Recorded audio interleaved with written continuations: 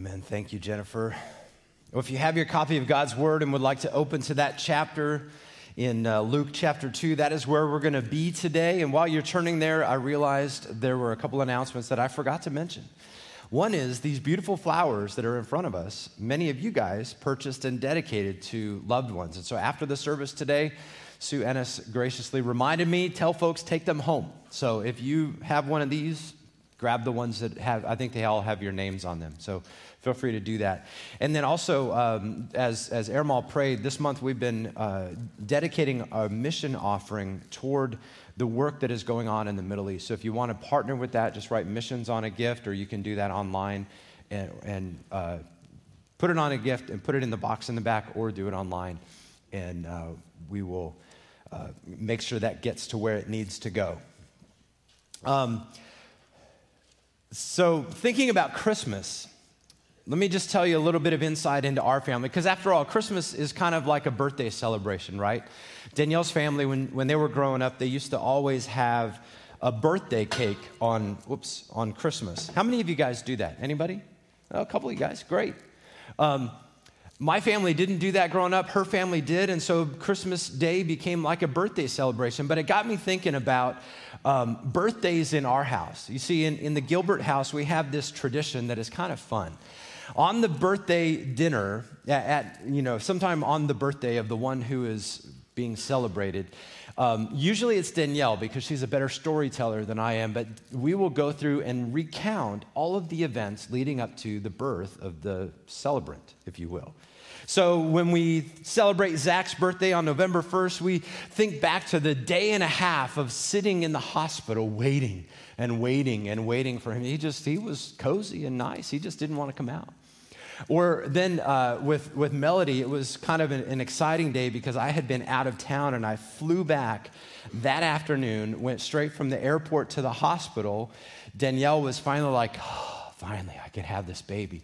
And so Melody came out like an hour or two later talking. And she was just very verbal right from the beginning. And then with Zoe, the kind of funny part was we had gone into the hospital that night around midnight, and we were misunderstanding what the doctor and the nurses were saying. We thought we were going home. We had a false alarm the day before, and thought we were going home again. And the doctor said, no, you're having this baby tonight. So we're like, okay. So we go over, and then right about the time that Zoe was about to be born, all the nurses changed their shifts. And so here we were. The baby doesn't know. Zoe didn't know that the nurses weren't going to be there. I was afraid I was going to be like the nurse. And I know nothing about this. I've watched 2 kids be born, and I can't do anything. So anyways, that was quite exciting. So we would go back and just sort of retell and relive all of those adventures leading up to the birth of our kids. But when you think about it, Christmas is kind of like that. It's a rare glimpse that we get into the birth of a very specific child. Because if you think about it, for most of us, unless we're really close to, married to, a sibling of, an aunt and uncle of, we really don't get very many details about the birth of children. We might get the announcement. Nowadays, we see it on Facebook, and then they do the whole gender reveal thing and, all the blue and pink smoke or whatever it is. And then there's the birth announcement, and then, hey, there it is. That's all we get. And yet, with the birth of Jesus Christ, we get this look into how all this came about. And we get to see that most clearly in the Gospels of Matthew and Luke. And if you think about it, they give us 2 beautiful and yet two different but equally beautiful accounts of the birth of Jesus. Luke seems to focus on Mary and the shepherds, where Matthew focuses on Joseph's point of view and the Magi, or the wise men. Luke tells us a bit about Jesus' presentation in the temple and some sparse details about his boyhood years. In fact, we learn more about Jesus' childhood from Luke than anywhere else in Scripture. Matthew talks about King Herod's vicious response to the birth of Jesus and the dreams that prompted Joseph to take his young family to Egypt and then back to Nazareth.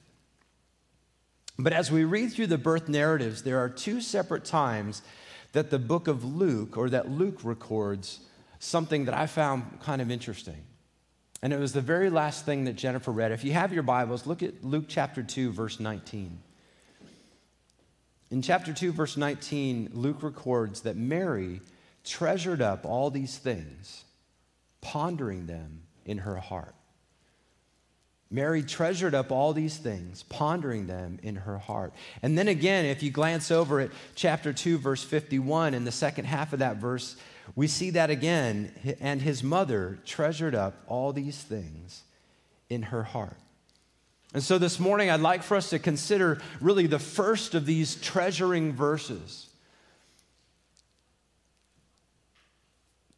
And really let this guide the remainder of our time together. Because if you think about it, Luke tells us that Mary treasured all of these things. Well, what does it mean to treasure? And you know, you might think, well, it's no big deal. We treasure certain things.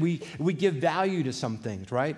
Well, in the Greek, that word treasured meant to protect or to keep safe or to preserve, not to let it go. So when we, in our lives, when we treasure something, we would express value. And Mary, you see, for her, she just didn't experience the birth of Jesus. She treasured it because it was unique among so many things. She reflected on all of the events. And yet I wonder how often in our lives do we just race from event to event and never looking and paying attention to what God is doing in those things. Treasuring, I think, takes time. And I don't know, we don't get a whole lot of insight into exactly how the gospel writers came, how the Holy Spirit inspired them to do what they did and the process they got to actually writing it down. But I can imagine that Luke, we get information that Luke had a lot of interviews. And I can imagine he sat down at some point with Mary and said, Mary, tell me the story. Help me remember. Help me understand what happened. And so even if it's been a couple of decades since the birth of Jesus, Mary it was fresh in her mind, all the details that the Holy Spirit was inspiring her to share with Luke. But when you think about this, not only was she treasuring some things, but Luke tells us she was treasuring all of these things. In fact, the first time that Luke records this treasuring is right after the shepherd's visit. And it could be that she simply paid attention to the peculiar details of their visit. I mean, imagine, here you are, you have this baby, it's not a great cradle, he's in a feeding trough, and now all these strange men, most likely strange, dirty men, come and see you at the stall. Have you ever, when you go to the hospital and visit a baby, they want you to get all lathered up with soap or hand sanitizer or whatever so that you don't get any germs on this child. Well, Jesus' cradle was not exactly the most sanitary place in the world. And now these first visitors are these people. But let's think about a few things. Let's just get back into Mary's mind, what she might have treasured. I mean, think first of all about the things that happened before his birth. I mean, here's this young woman who's engaged to Joseph. She's looking forward to being a wife and hopefully one day being a mother, and in that order, being a wife first and then a mother. And then all of a sudden she has this visit from an angel, and we see that in Luke chapter 1, verse 26. Where the angel Gabriel came to her and said, God has found favor with you. Blessed are you among women. You're going to have a child. And she's thinking, how's this going to be? I'm not even married yet. And that's when the angel said, your child will be the Son of God. The Holy Spirit will come upon you, and the power of the Most High will overshadow you. Therefore, the child to be born will be called Holy, and the Son of God. I think Mary treasured that. Imagine being Joseph. That moment where he was thinking, oh, no, my wife has been unfaithful. Even though I know she said this is of the Holy Spirit, or my fiance rather, has been unfaithful. I know she said this is of the Holy Spirit, but this is not the marriage. This is not the life that I was expecting. So I'll respectfully divorce her. And so the angel steps into one of his dreams and says, Joseph, it's okay. This is truly of God. Your fiance is telling the truth. And then you have that journey to Bethlehem.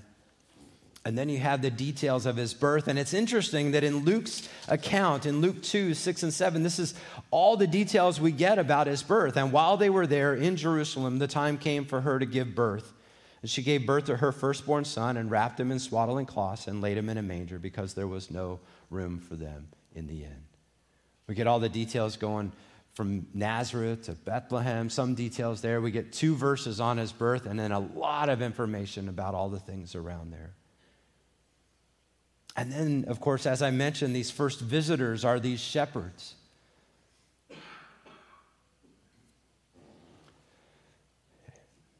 You see, in first century society, shepherds were kind of low on the scale of importance. These guys spent a great deal of time outside. They were likely dirty most of the time. They smelled like whatever was outside. They smelled like their sheep. And yet these were the very first people. I mean, who, when you made those of you guys who made birth announcements that you had to mail, do you remember those? You know, there's a thing we put a stamp on and throw it in the mail. When you made a birth announcement about your kids, who were the first people that you told?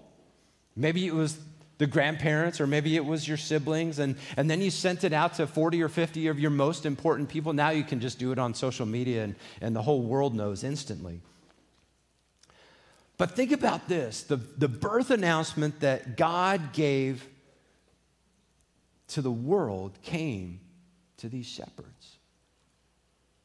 And I think that's one of the things that Mary was treasuring, the fact that here it's not important people, it wasn't religious people, it wasn't high value people, it was common people, it was lowly people. These are the first ones that God chose to announce the birth of his son. And while society at that time might not have valued shepherds, God did. And I think it's because God has a shepherd's heart. He cares for his people as a shepherd cares for his flock. Jacob saw God as his shepherd in Genesis 48:15 when he was blessing Joseph. He said, God, the God before whom my fathers Abraham and Isaac walked, the God has been my shepherd all my life long to this day. Isaiah prophesied about the shepherding activity of God in Isaiah chapter 40, verses 9 to 11. He says, behold your God. Behold, the Lord comes with might, and his arm rules for him. Behold, his reward is with him, and his recompense is before him. And he will tend his flock like a shepherd. He will gather the lambs into his arms, and he will carry them in his bosom, and gently lead those that are with the young. And as you guys know, famously, the psalmist called God his shepherd in Psalm 23, the Lord is my shepherd, I shall not want. He makes me lie down in green pastures. He leads me beside still waters. He restores my soul. He leads me in paths of righteousness for his name's sake. Now, I don't know if this is all of what Mary was treasuring, but she certainly paid attention to who God invited and how they responded. You see, the news of the birth of royalty is typically proclaimed first among nobility, among the most important people, and yet here, the God of the universe in his incarnation gets a birth announcement to lowly shepherds. And the angels declared it would be good news of great joy, which will be for all people.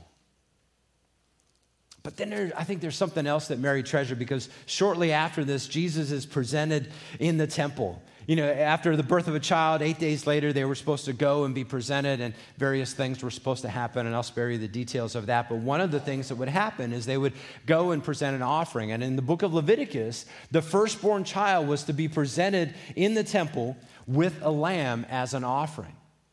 And in Leviticus, it says, unless you're too poor to afford a lamb, you can give 2 birds, either turtle doves or pigeons. And it tells us in Luke chapter 2, Luke tells us that Mary and Joseph gave a pair of turtle doves or 2 pigeons for Jesus. And I imagine what it would have been like for Mary to sit down with Luke and say, oh, Luke, you know, back then, we were so poor, we couldn't even give a proper offering. I mean, think about this. The God of the universe, who's now in human flesh, his earthly parents can't even afford to give a real offering. So they gave what they could when they presented him at the temple. Talk about a humble beginning. And then while they're there, they encounter these two elderly people. One guy is named Simeon. Simeon, if you look in Luke chapter 2, beginning in verse 25, he says some of the most bizarre things. He says, now there was a man in Jerusalem whose name was Simeon, and this man was righteous and devout, waiting for the consolation of Israel, and the Holy Spirit was upon him. And it had been revealed to him by the Holy Spirit that he would not see death before he had seen the Lord's Christ. Wow, what a thing for God to reveal to this man, Simeon. I'm going to see the Messiah. I'm going to see the Anointed. I'm going to see this guy before I die. And now I'm sure he's advancing in years thinking, when in the world is this going to be? But listen to what he says in verse 27 of Luke chapter 2. And he came in the Spirit into the temple, and when the parents brought the child Jesus to do for him according to the custom of the law, Simeon took him up in his arms and blessed God and said, Lord, now you are letting your servant depart in peace according to your word, for my eyes have seen your salvation that you prepared in the presence of all peoples, a light for revelation to the Gentiles and for glory to your people, Israel. And then verse 33, and his father and mother marveled at what was said about him. And Simeon blessed them and said to Mary, his mother, behold, imagine this. Imagine hearing this.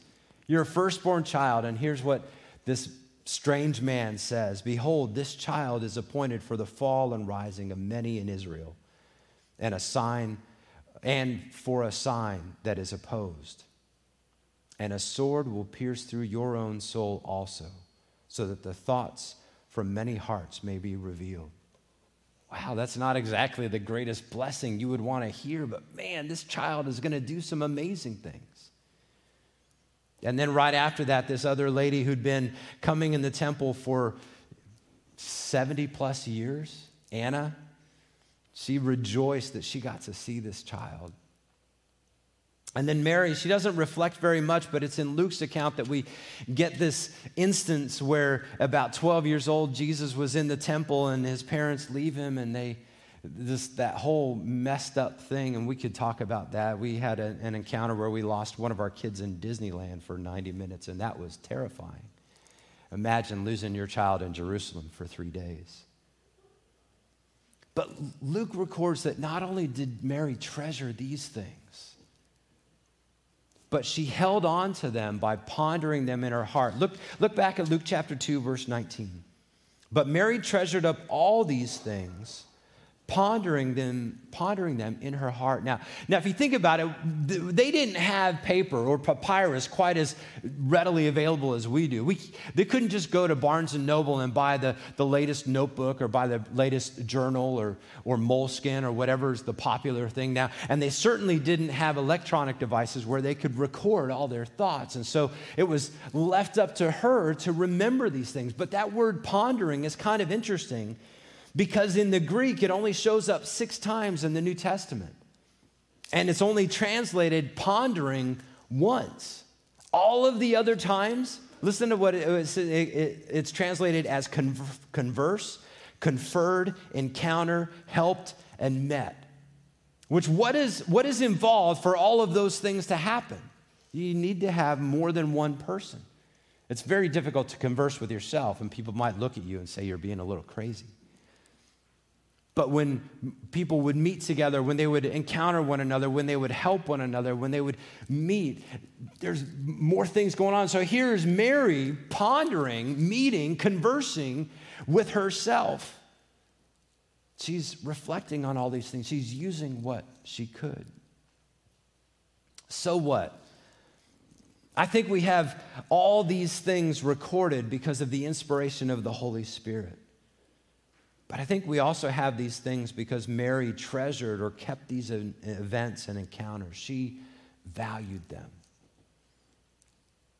And I believe that we would do well to follow her example, that we need to treasure the mysterious ways that God works in our lives.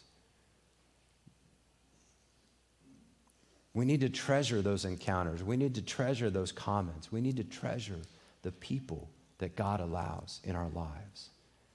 Pay attention to those conversations. Reflect on the patterns. Contemplate on the people that God is using. And in doing so, slow down a bit. Talk to yourself. Ponder in your heart. Maybe silently, maybe out loud. Write down the things that God is doing, the ways that he is working. And pray that God would give you eyes to see and a mind to understand how he is working. Because when you look at the mysterious ways that the birth of Jesus came about, yes, he is a very unique child and he came to do some wonderful things, but he came in ways and God brought him into the world in ways that nobody would have expected. And Mary paid attention to all that God was doing in her, around her, through her son, through God's son. But I want to encourage us too, if you're not yet a follower of Christ, if you're wondering what all this fuss is about a baby who was born 2,200 years ago, or 2,020 years ago, roughly, take time to ponder why God would take on human flesh, why he would go through all the trouble that he did to come into the world the way he did. He did that so that you and I could be made right with him. As we discussed last night, Jesus came into the world to die, to pay for your sins and mine, and then he rose victoriously. And I think the best way that you and I can treasure what God did is by believing, by repenting of our sin, by trusting in him. I pray that you will receive, if you've not yet done so, receive the free gift of eternal life that comes only through Jesus Christ, through his birth, through his life, through his death on a cross, through his burial, through his resurrection, and now through his ascension. He came so that you and I might have life. I pray that we might take time this afternoon to think about that, to ponder that, to treasure that as God works in our midst. Let's pray. God,